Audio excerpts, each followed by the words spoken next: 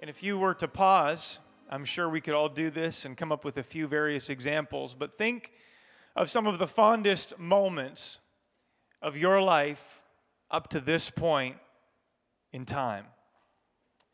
Just think about it. What stands out in your memory? For those that are married, of course, there's the monumental things like when your bride walks down the aisle, your wedding day. I can certainly attest that the day your children are born, those are moments that, you just never forget. They leave an indelible mark on your psyche and in your heart. But what are the highlight memories that stick out in your mind even beyond that? Just think of the average, ordinary, the mundane routines of life and some of the kind of, I guess you would say, the random things that stick out. For me, these are some memories that as I pondered and thought over my life, these are things that stood out. I remember as a young child, likely before grade school, I remember making cookies with my mom when I was just a young kid. And she would let me do the sifting. She'd get the wet ingredients in the bowl and stir it up. And then she'd put all the dry ingredients in the sifter. And, I have kids now, as I said, so I understand that when you let kids, when you let them help you bake, it typically makes a mess. So I just want to publicly say thanks, Mom, for allowing me to make a mess of the kitchen, no doubt. But I would sift that flour and those dry ingredients like a boss. I was good at it.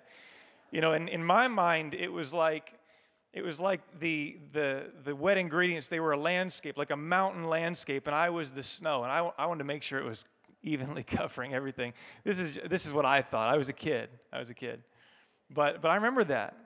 I remember in 2009 with my father, we had the opportunity to drive the long distance from Fredericton, New Brunswick to Alexandria, Louisiana, 30 plus hours.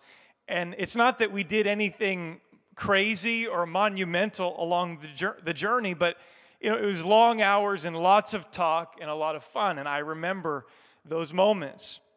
I can remember going on dates with my wife before we were married. I remember going to an Easter production one time at another church in town, and they had a live donkey there. And for whatever reason, we started taking pictures with this donkey, and we affectionately named it Jenny. And it doesn't make any sense, but we did. And there are photos to prove it, and I remember that. Why? I don't know, but I do. I wonder how Jenny's doing these days. I remember one day getting off the bus after a day at high school with a couple of friends and walking across the bridge in Marysville, and wouldn't you know, there laying on the sidewalk was a crisp $20 bill. Now, maybe you're a more godly, honest person than we were. There's nobody around. It's not like you're at the store and you take it to customer service. It was going to blow in the river if it weren't for us. So we picked it up and we promptly turned back and we went to the Irving convenience store where we all three individually bought the collectible Chilla Thrilla cups, and we filled them with Slurpees with the bendy straw, and it was the best $20 I think that I have ever spent in my life. I probably still have the mug somewhere to prove it, but these are random stories, but they stand out in my memory for one reason or another, and probably what I told you doesn't sound all that interesting to you, but it's memorable to me, and I would classify these as just some quality moments from my life that stand out in my memory. And today, on this Thanksgiving Sunday in the midst of Family Month, I would like to just speak to you for a few minutes on the idea of quantity versus quality. Quantity versus quality. As you ponder memories like this, the question arises, what constitutes a quality moment anyway? How do we experience them? How do we have more of them in our lives? And certainly in the context of our families, there's a lot of talk about having quality time, right? Quality time with your spouse, quality time with your kids, quality time with your families. And there's certainly a place for that, but let's explore it a little bit deeper this morning. James Dobson, a well-known Christian author that often talks about family relationships, he has at times discussed the balance between quantity of time and quality of time. certainly in relationships and child rearing, there's a lot of time, or a lot of talk rather, about quality time. Now listen to this statement. This is not from Dobson, but this is something that you would no doubt hear on occasion. People would say things like, it's not the quantity of time that you spend with your kids, it's the quality that counts. And as you read someone like Dobson, it becomes evident that he actually disagrees with this concept. First of all, how do you manufacture a quality moment anyway? Do you measure it by the cost associated? Do you measure it by the destination that you're going? Do you measure it by the type of activity that you're engaging in? The reality is that you can't just snap your fingers and create something of quality. You could spend countless thousands of dollars to go on vacation, but it doesn't guarantee that you will create quality memories. We've all seen, those that have been to a theme park or Disney World, you've seen the high blood pressure, anxiety-induced father walking around and just see it's just long lines and everything costs 3 times as much as regular life and their kids are whining. I mean, a lot of money, but maybe a few quality memories there. I don't know. But here's what Dobson argues. He says that it is the combination of quantity and quality that builds healthy family relationships. And he uses the example of a steakhouse. Suppose you've looked forward all day to eating at one of the finest restaurants in town, and the waiter brings you a menu and you splurge a little bit. You order the most expensive steak in the restaurant. But when the meal arrives and you see a tiny piece of meat about 1 inch square in the center of the plate, something is wrong here. And of course, you complain, as rightfully you probably should. You complain about the size of your meal, and the waiter says, "Oh, but sir, I recognize the portion is small, but that's the finest corn-fed beef money can buy. You'll never find a better bite of meat than what we've served you here tonight. As to the portion, I hope you understand that it's not the quantity that matters. It's the quality that counts. This is Wagyu, sir." There you go. Of course, you would object to this waiter, and for good reason. Why? Because it's both quality and quantity that are important. You can't major on one and minus on the other. There's a balancing act that takes place.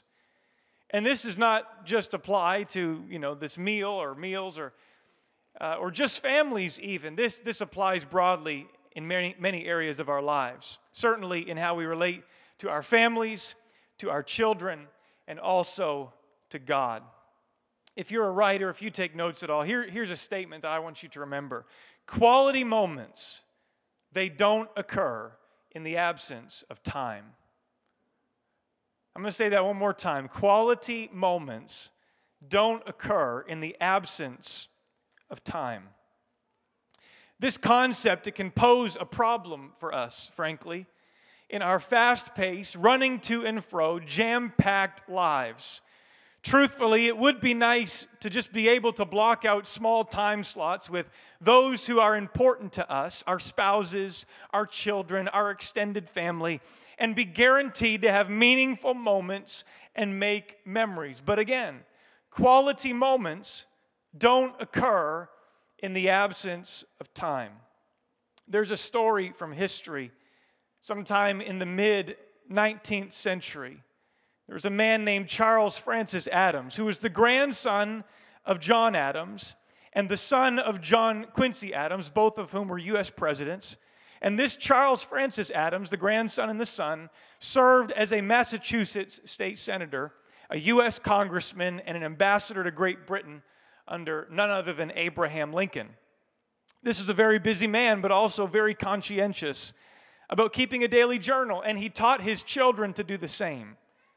And Henry Brooks Adams, or Henry Adams, the fourth of 7 children, he followed his father's advice, and he began journaling at a young age.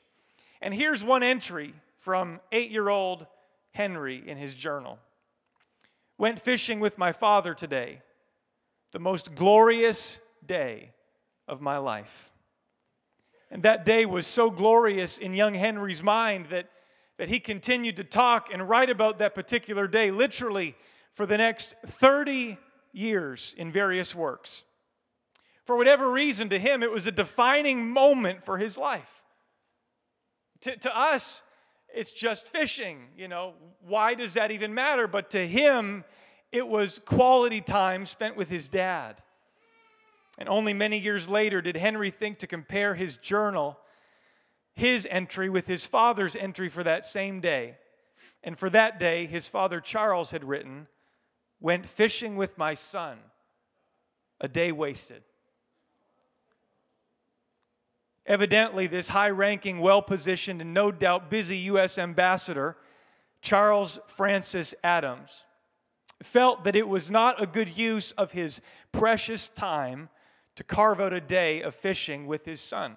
Now, before we just completely obliterate this guy, whether he felt that he had more important things to do, or perhaps he felt like it wasn't overly effective in making a connection with his son, for whatever the reason, he categorized this day as a waste. Didn't matter, didn't amount to much. But to young Henry, he defined it as glorious. It was pivotal. And literally, it was a day that impacted young Henry for the rest of his life. And it just was in the average, ordinary, mundane moments of life. Now, it's possible that Charles was upset that they came home empty-handed. I don't know. That wasn't in the journal. Maybe they caught no fish. But even so, he seems to have forgotten that the process is sometimes more important than the product. And that the time spent with kids or spouses or family members is usually more important than what we actually do with them. Because out of the abundance of minutes, special moments can occur. Wouldn't it be nice, especially for those that have hectic schedules, it would be nice to guarantee moments with family members every time that we set aside time. Maybe as short as possible, or just, to make sure that they're effective, but you can't without the abundance of minutes. And so just let me for a few moments here this morning encourage a husband or a wife, a father or a mother on Thanksgiving Sunday in the midst of Family Month. You may not feel like you can give your loved ones everything that you would like to give them, but if you will make sure to give them your time, that is one of the most precious gifts of all. It doesn't have to be some awe-inspiring plan.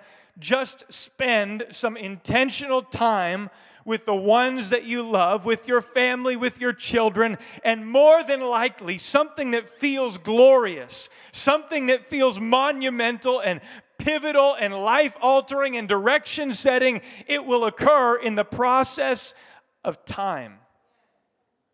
I would suggest today that some of the best moments from your life didn't come because your parents or your family or your spouse spent a boatload of cash to manufacture something memorable.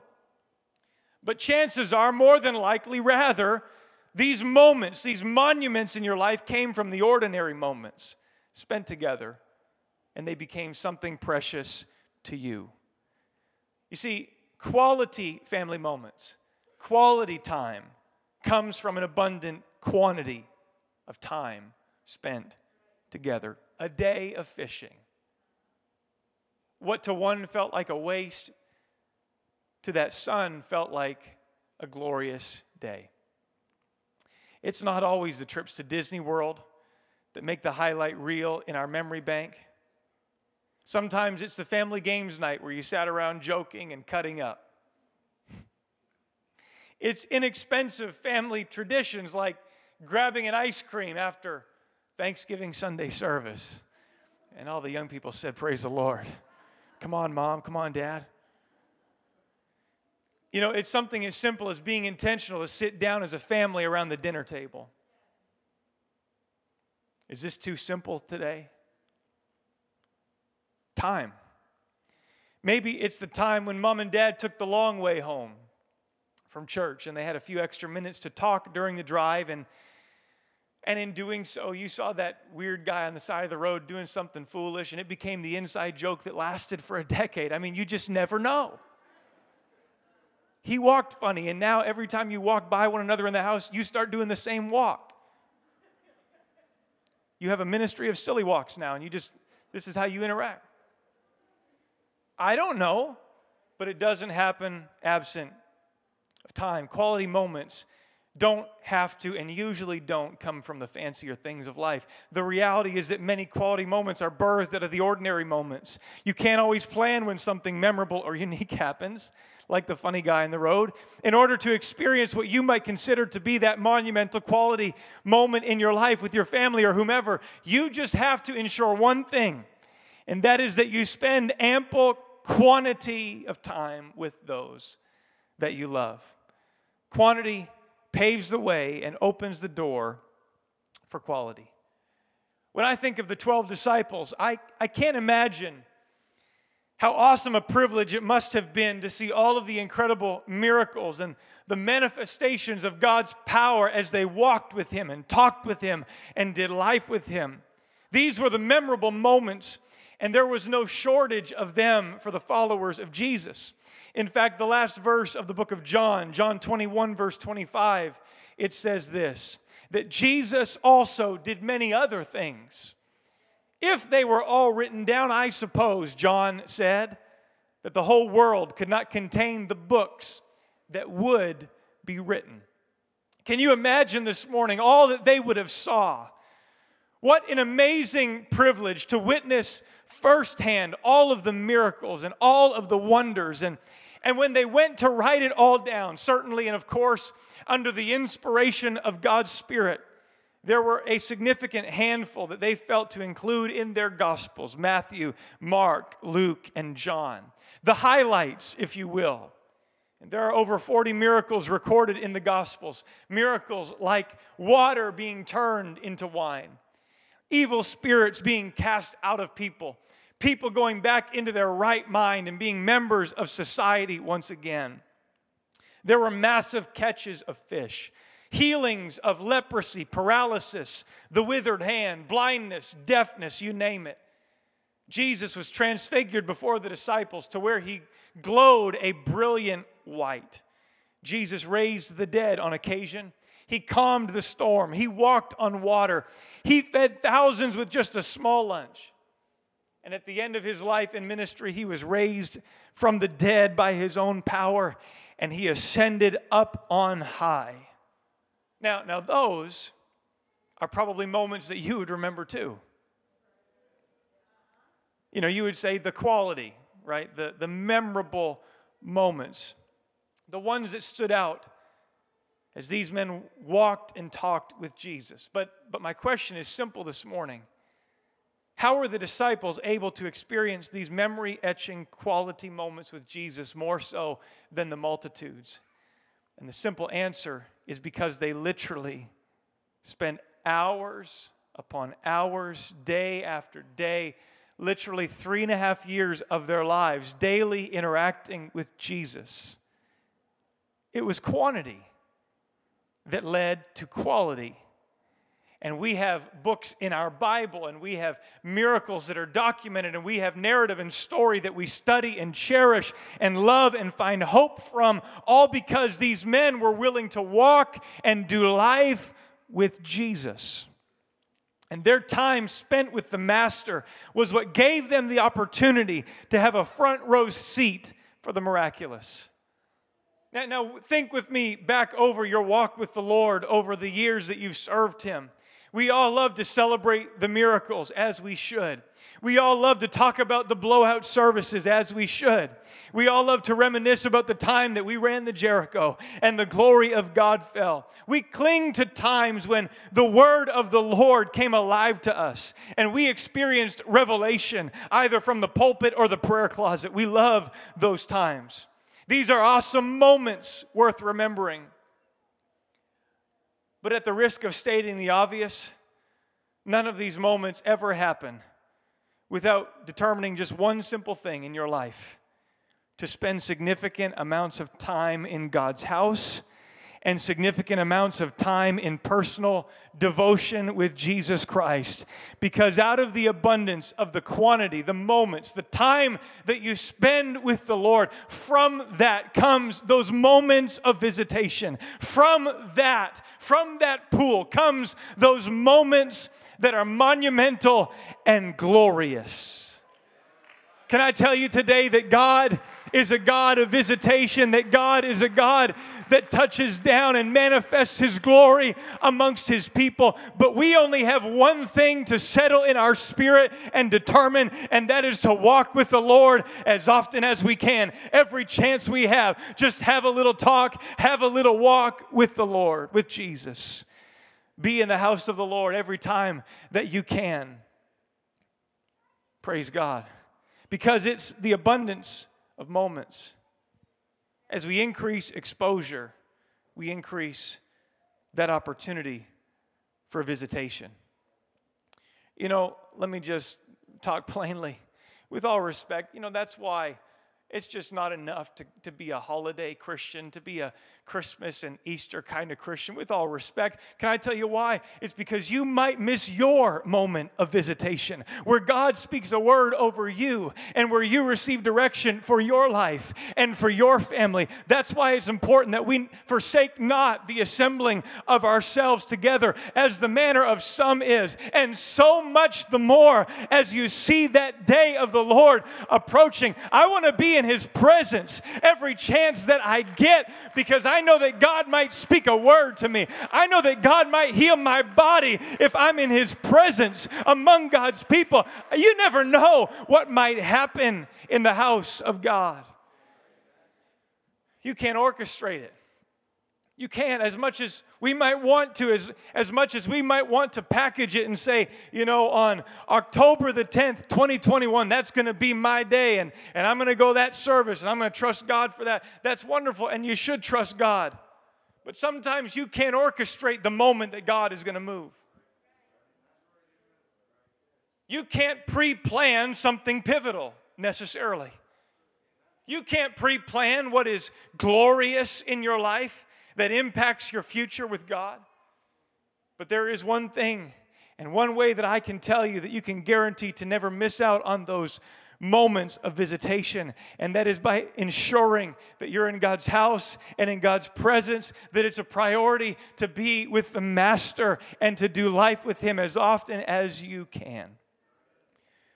Quantity breeds quality, and quality does not come in the absence of time. It's time. I don't want you to miss those moments of visitation in your life, because I can't determine when God will show up, but I can determine that I'm not going to miss it. I can't determine when He steps in and speaks the word, but I can determine that I'm not going to miss it, and that my ear is going to be attuned to when He speaks. I'm going to get with Jesus every chance I get. Let me tell you this. My goal in prayer, I'll be practical for a moment. My goal in prayer in my life is to designate that initial 30 minutes to an hour each day for devotion. Now, maybe this violates your theology. If it does, I apologize. I am not initially concerned with what I do in that time slot. Got a little quiet there, I'm sorry. That's not my initial concern. I'm certainly concerned about it. I want to pray. I want to make my requests known to God. I certainly want to pray over needs in my church, and I want to pray over my family and pray for direction and ask God to bless our city and pour out His Spirit. Certainly, I want to do those things. I want to take time to be in His Word. Certainly, I want to do all of that. But my primary concern is just to make sure that I've set aside the time. Because I know that if I can just make sure that I've made room for the time, and if I've carved out margin, then I know that God can allow a moment of visitation and a manifestation to infiltrate my margin. I know that God can meet me there, but He can't meet me there if I'm not faithful to it. You know, I'm growing convinced that God is more interested in your time than your words. It's why Jesus said in Matthew 6, but when you pray, don't use vain repetitions as the heathen do. The heathen thinks that they shall be heard for their much speaking. And Jesus said, don't be like them. Your Father knows what you have need of before you even ask Him. Again, I believe that Jesus is more concerned and more interested in my time than my words. It's not to say we shouldn't pray. It's not to say we shouldn't verbalize. Death and life are in the power of the tongue, most certainly. But even James, he said, wherefore, my beloved brethren, let every man be swift to hear and slow to speak and slow to wrath. That has a specific application, but that's a principle. And it applies to your walk with the Lord. Solomon said in Ecclesiastes 5:2, be not rash with thy mouth. Watch this. And let not thine heart be hasty to utter anything before God. For God is in heaven, and thou upon the earth. Therefore, let thy words be few. Jesus is more interested in my time than my words. Speaking words in prayer is powerful, but the primary function of our devotion time is relationship. The reason I meet with the Lord is not so that I can relay my laundry list and every need that I have in my life. The main reason that I come before God and I approach His throne is because I want to be in communion with Jesus. I want to be in relationship with the Master, and I don't want to miss my moment of visitation when the Word comes alive, when He speaks a word of direction. It was Aaron Bounds a few years ago in this pulpit. He made this statement that God cannot pour out His fire on the altar until we give Him what we cannot afford to give. And in reference to the contest on Mount Carmel, the prophet Elijah against the false prophets of Baal and the Grove. In reference to that, Brother Bounds said, in Elijah's day, it was a drought. They couldn't afford water, yet they poured barrels of water on the altar. In Elijah's day, they couldn't afford water, and in our day, it seems that we can't afford time. But if we will put our time on the altar, we will experience a glorious moment of visitation. Maybe you're like me, and there have been times when I would beat myself up over my prayer life because I felt like I wasn't doing it right. I wasn't saying the correct words. I wasn't, quoting enough scripture. I wasn't, the right ratio between English and praying in tongues. I don't know.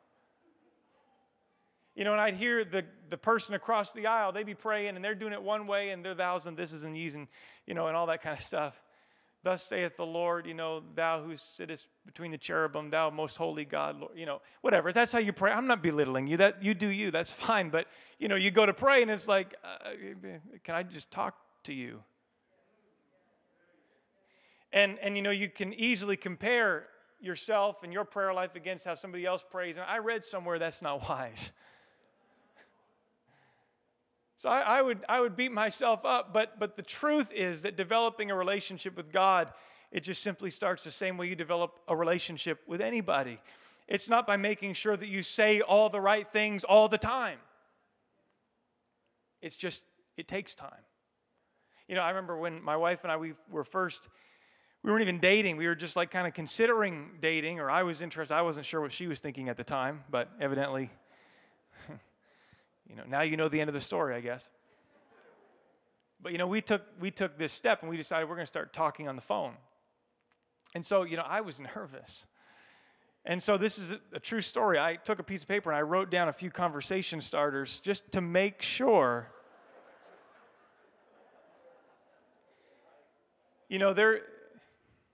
If I were to just pause here for like 30 seconds in the sermon, that would make everybody uncomfortable. Should we practice right now? Should we try? And that scared me to death. I thought, this is never going to work if I don't have something to say. So I wrote out, some conversation starters like, how's the weather? I don't remember what I wrote, but, these are potential examples. What's your favorite color? You don't ask that for real. Do you prefer kidney or pinto bean? I don't know. Like, you just. I don't know what I wrote, but I did write a few things, and it was the conversation moved right along. It was great. But the truth is, it's not about making sure you say the right things all the time. It just starts by spending time with God. Music, come and join me. I'm wrapping up this morning.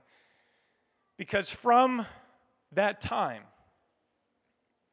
like for little Henry Adams, from that time spent with your Father will come something glorious, something pivotal, maybe something that you will reflect on like he did for the next 30 years or more of your life. It's time spent with your Father. For our families in Family Month, it's time spent with our kids. It's time spent with our spouses. It's time. Because without time, without quantity, you miss quality. From time spent with the Lord, inevitably comes a moment of visitation. And we desperately need moments of visitation in our church, in our lives, and in our families. One more time, I say quality moments don't occur in the absence of time. I close this morning by turning your attention to a familiar passage of Scripture in Acts chapter 2. And this is a chapter, and this is a narrative and a story that we love. It's one we study. It's one we preach. It's one we shout about, and we ought to. We're apostolic. We're Pentecostal, and that is our heritage. It's the first day of church history. It's the first time the Spirit of God was poured out and filled humanity. First time ever. Somebody say a moment of visitation. It was a moment of visitation like had never happened before, and I thank God that it still happens today that way. That God pours out His Spirit upon all flesh. He's no respecter of persons. It's God's will to do so. But we shout about the passage because of words like suddenly. And we believe in suddenly moments. We believe that at any point as we worship the Lord, as we pray and seek God, we believe that as the Word goes forth in a service just like this one, that miracles can happen, that there can be a suddenly moment of visitation. And we love it. And we shout it when we shout when we read it. We love the rushing mighty wind moments that occur in the Scripture and in our midst. We love it when we lose ourselves in the presence of God. We love it when there's a manifestation, like for them it was cloven tongues, like as a fire that sat upon each of them. And we celebrate and shout when the fire of the Holy Ghost falls in our midst. How many just love it when we have a moment of visitation from the Lord? Can you just raise your hand, be a witness? I love it when God moves. But the 120 believers in the upper room, they didn't determine specifically and exactly to the minute or even to the day when their moment of visitation was going to occur. They didn't know.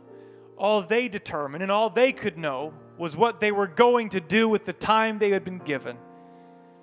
They simply determined and they resolved that they were going to seek God in prayer. How long? Don't know. What exactly are you praying for?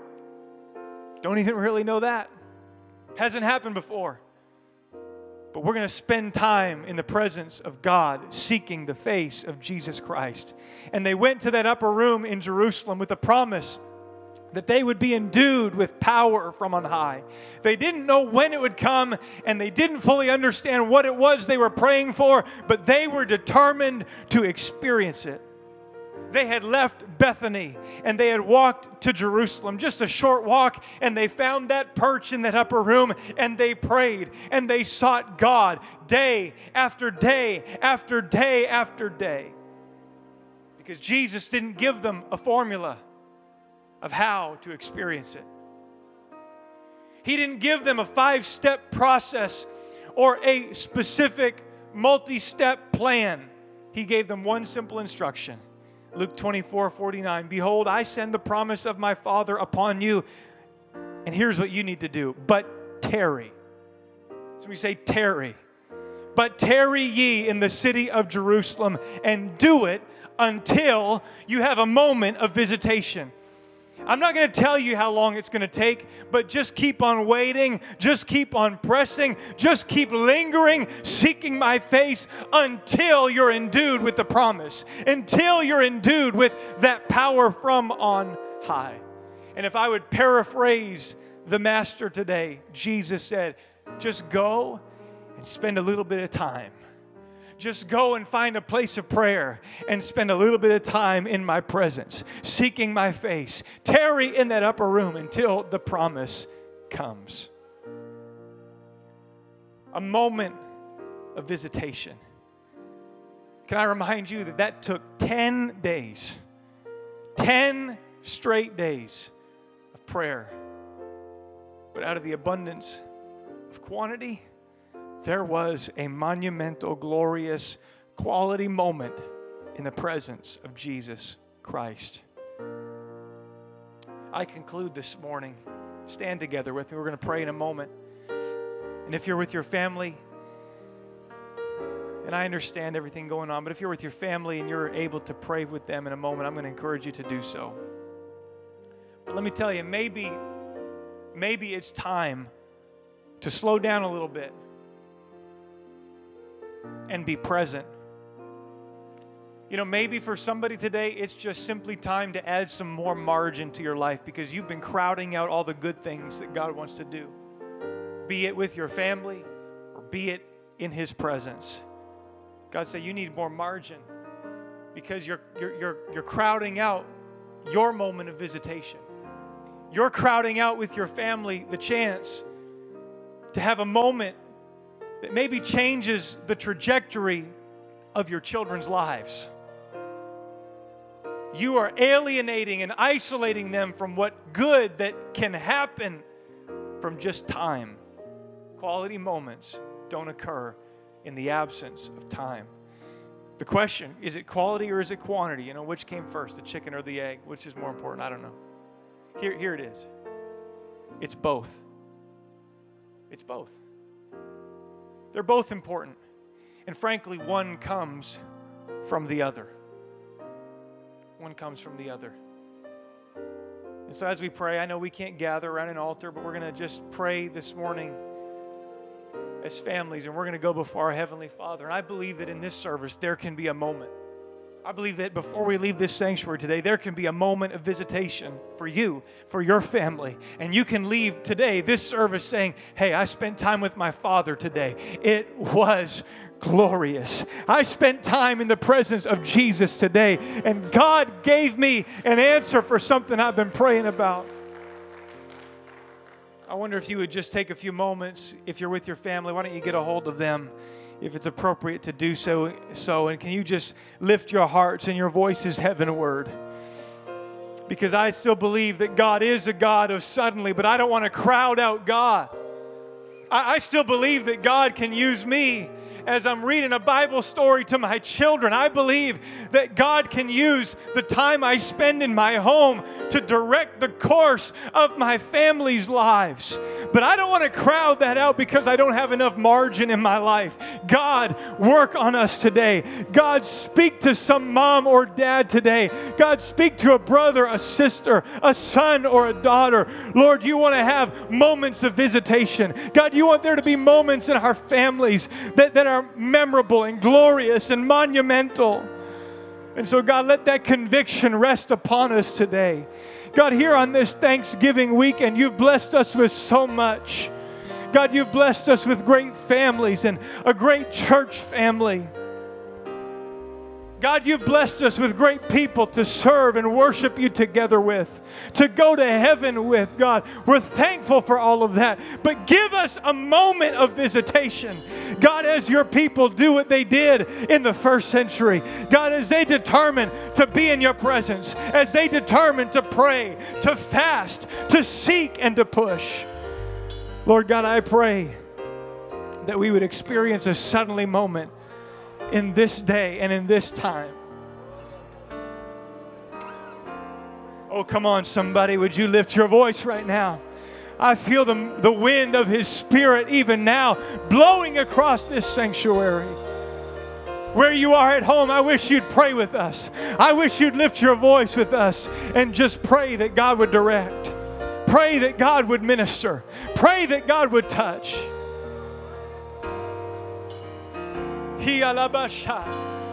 Come on, Mom. Come on, Dad. Pray over your spouse right now. Pray together over your children right now.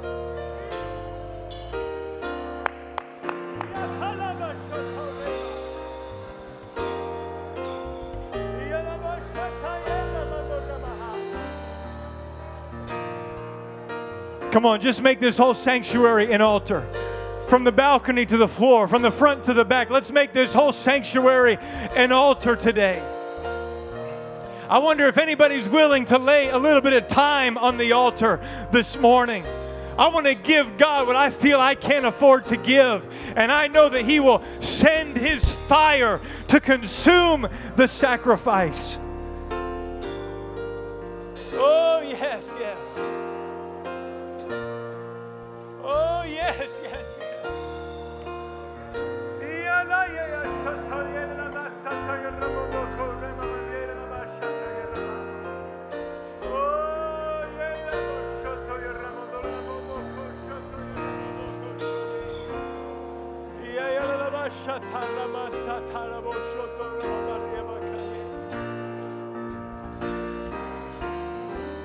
Oh, just keep praying. I just want to pray over you this morning. Just keep praying together.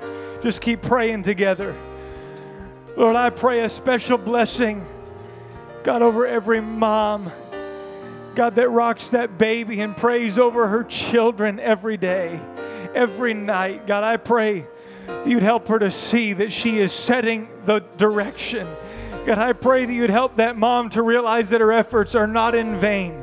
But God, she is allowing margin. She is allowing opportunity for glorious moments of your presence to step into that young life. God, I pray for every mom or dad that takes the time to pray with their children. God, that reads and claims and prays the Word of God over their children. Lord, help them to realize that they are creating space for a moment of visitation in their family. God, I pray that they would realize as they bow their knee to pray over their home and pray over their husband or their wife. God, I pray that they would realize that they are creating opportunity for a moment of visitation. God, I pray that you would convict us today, challenge us today. God, help us not to grow weary in well-doing. God, we will reap a harvest if we don't faint. In due season, it will come. A moment of visitation. Oh, one more time. Just lift your hands. Just lift your hands and lift your voice. Come on, I wonder if anybody's bold enough this morning to respond to the presence of the Lord right now. Come on, I'm not hindered. I'm not restricted. I'm not mandated. Somebody lift your voice in the presence of the Lord today. Oh, Jesus, Jesus, Jesus.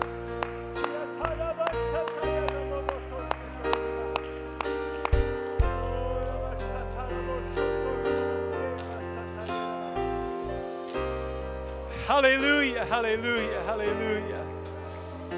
Oh, yes, yes, yes, yes.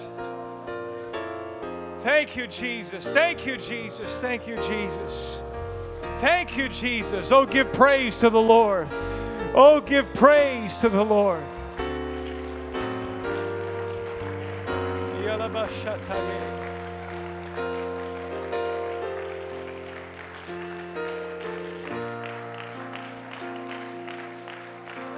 Thank you, Jesus.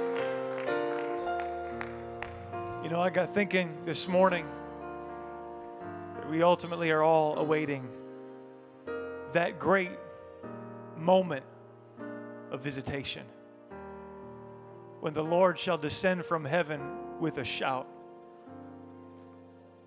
with the trump of God, with the voice of the archangel. Because the trumpet will sound, and the dead shall be raised incorruptible, and we all shall be changed. I was thinking this morning about that great moment of visitation that we're all longing for, that we're all looking to, and that we're all wanting. You know how Paul ended the passage in 1 Corinthians 15? He said it is going to happen in a moment, in the twinkling of an eye. It's going to take place. But he said, because of that, therefore, my beloved brethren, be steadfast. Be unmovable. Always abounding in the work of the Lord. Because if we will maintain consistency in serving God, out of the abundance of quantity of moments and minutes and hours and days and years and maybe decades serving God, one sweet day, that great moment of visitation will come and the clouds will part and Jesus is going to catch away His church, and so shall we ever be with the Lord. But I want to have enough margin in my life this day and all the days until that day that I'm ready for it. I'm ready for it. I wonder if you'd pray with me this morning. I want to pray a blessing on our homes today. On this Thanksgiving weekend, we only have this one service. I wonder if you would join me intentionally praying over our families. Our mantra for the month is that strong families make strong churches, and we want God to bless our homes today, this month, and any day for that matter. Let's pray together. Lord, thank you for your presence. God, thank you for this service. Thank you for your word. And God, I thank you for our moms and our dads, our children, our families. God, I know families come in different shapes and sizes, and I know that there are different situations here this morning. God, there are solitary ones here this morning, but you put the solitary in families. That's what your word says. And so, God, as nuclear families, or at least as the family of God, we come before you and pray a blessing on our homes. God, we pray a special anointing on our moms and dads as they lead their homes in this perverse generation and day. God, we pray for fresh wisdom. God, you told us that if we lack it, that we could ask you for it and you'd give it to us liberally. So God, give us wisdom in this day and age that we live. God, I pray that there would be a conviction on our parents and on the leaders of our homes, Lord Jesus, that our homes will be places of prayer and consecration, Lord. I pray that you'd convict us this morning to clean out the junk, to clean out the cobwebs of our homes, and God, allow your Spirit to reign. In Jesus' name, direct us and lead us. We love you, and we thank you for it all, and we give you great praise in Jesus' name. One more time, church family. Those joining us online, just raise your hands, lift your voice, give God one shout of praise today. Thank you, Jesus. Thank you, Jesus. Oh, can you do it for 30 more seconds? Is He worthy today? Has He ever blessed you? Come on, we're a blessed people. We've got much to be thankful for.